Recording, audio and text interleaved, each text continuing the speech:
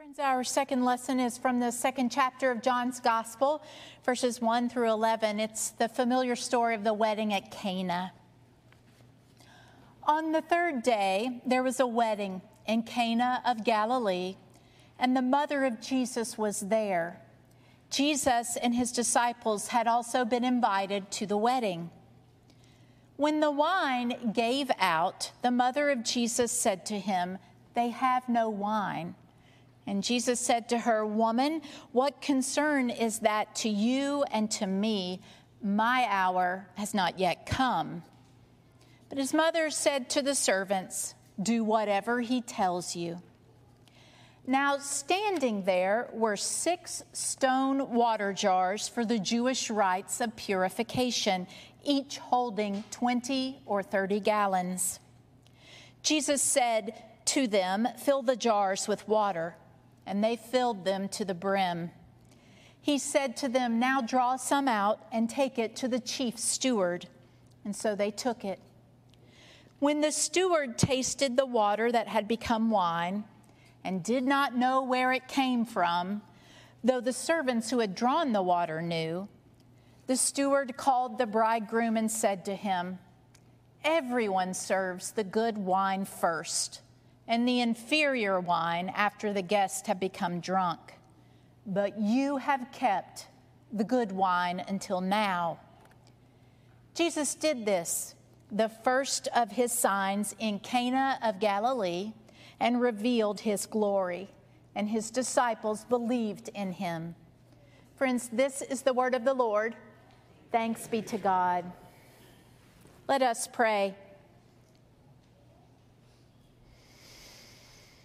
Gracious God, there is no such thing as preaching unless every word that is spoken is of you. And so we pray that your Spirit would come and take the words of my mouth and the meditations of our hearts and minds and make them acceptable in your sight. For you are our rock and our Redeemer. Amen. When my oldest daughter was 4, she was invited to a birthday party for a classmate. And it was a beautiful summer day, and so we're all sitting outside. Kids are running around like crazy playing, and I'm talking with the other moms. And the host of the party, Connie, says, "I'm going to run inside real quick and grab a tray of fruit and the pigs in the blanket." And so she goes inside, and I continue gabbing. I'm sure you're shocked to hear that. And a few minutes later, I realize that I don't see Hannah anywhere. Like, she's not in the yard. And I get up and I look around, she's not there. So I go in the house, and Connie is in the kitchen. And Hannah is standing right beside her. And if Connie moves over 3 steps, Hannah moves over 3 steps. If Connie takes another steps over, Hannah took those steps over. And Connie looks at Hannah and says, "Honey, did you need something to drink?" And Hannah goes, "Oh, Miss Connie, I just can't wait to see those pigs in the blanket." That story is adorable, but I really love telling that story because you get an idea of how literal children are and how for probably those 5 minutes, Hannah thought this was about to become the best party she'd ever been to, right? It's a great story about how kids hear what they want to hear and their excitement at life. So I can tell the story about the party, and that's certainly what happened, but I love to tell the story because it shows the innocence of a child and their hope. You can tell the story and at the same time tell another story too, yes? And John, the author of this gospel, loves to tell a story within a story. And so the first story that he is telling is about the wedding in Cana. Very straightforward. We read this story and we learn some things about Jesus. The first thing we learn, the presenting problem, is that they're running out of wine. And that may sound like a trivial problem, but the bigger issue here is that this was a culture that operated on shame and honor. And so if this young couple runs out of wine, they will be shamed in front of their whole community.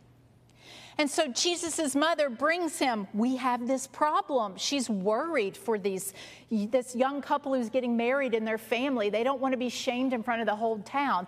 And the first thing we learn is when Jesus says, "My hour has not yet come," it's the first inkling we get that even above his relationship with his mother, Jesus only acts when it is directed by the Father. That's who Jesus answers to. Jesus doesn't answer to his mother necessarily, but he waits for the movement of the Spirit that will tell him what to do, and it happens. And so we learn that Jesus cares very much about his community. He cares if people are going to be outcast in the community. He cares about this couple and all the people there at the party. And so there are these huge pillars, these stone cisterns, right? With all of this water in it. And the second thing we learn is that there may be scarcity. They've run out of something, but because of Jesus Christ, there's going to be an abundance. No one needed 6 stone jars of 30 gallons of wine. But that's what our Lord and Savior does, right? Takes this need and this model of scarcity, and into that he gives and gives and gives. And the party is saved. And the disciples believe because of what they're seeing. That's the story of the wedding at Cana.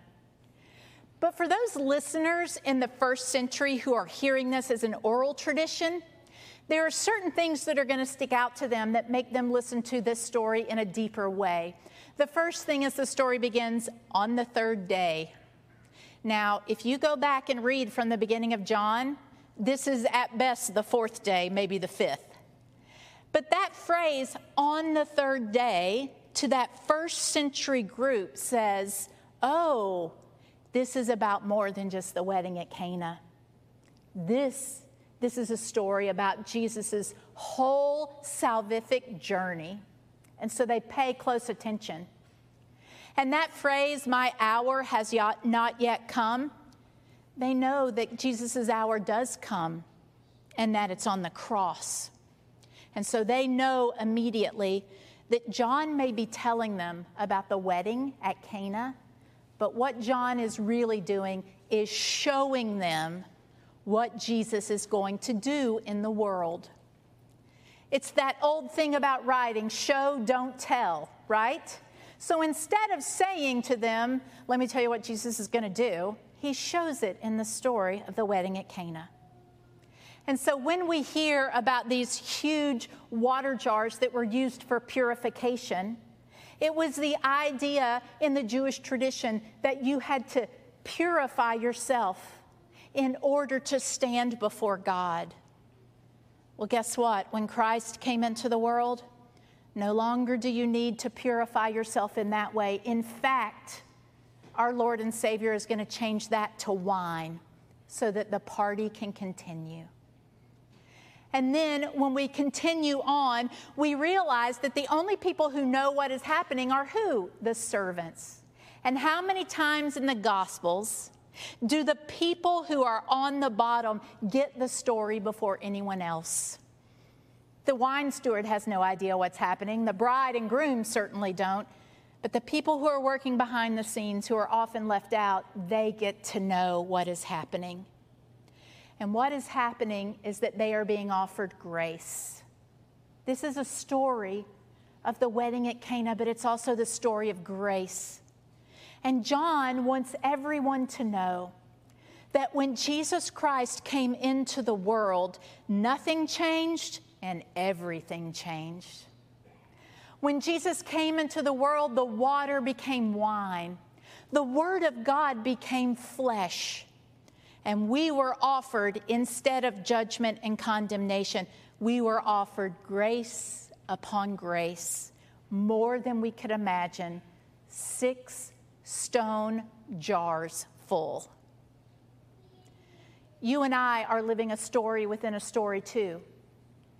You and I live the story of our lives, our getting up and going to bed, our going to work, our going to school, all the things that we do in a day and in our life, our friendships, our marriages. But Jesus Christ is in the world, and Jesus Christ is in you and me, and that means we have another life to live. And that means in our day-to-day life, we should also live grace and love and goodness, a concern for the community and a concern for the lost.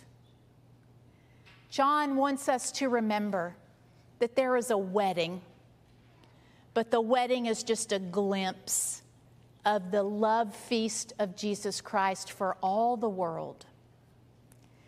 And so you and I will leave this place to be the hands and feet of Jesus Christ on a dreary Sunday. And the author of John's Gospel says, don't forget, take the story of Christ with you. Take the love you've been given, the grace you've been offered, and the care for others everywhere you go until he comes again. Amen.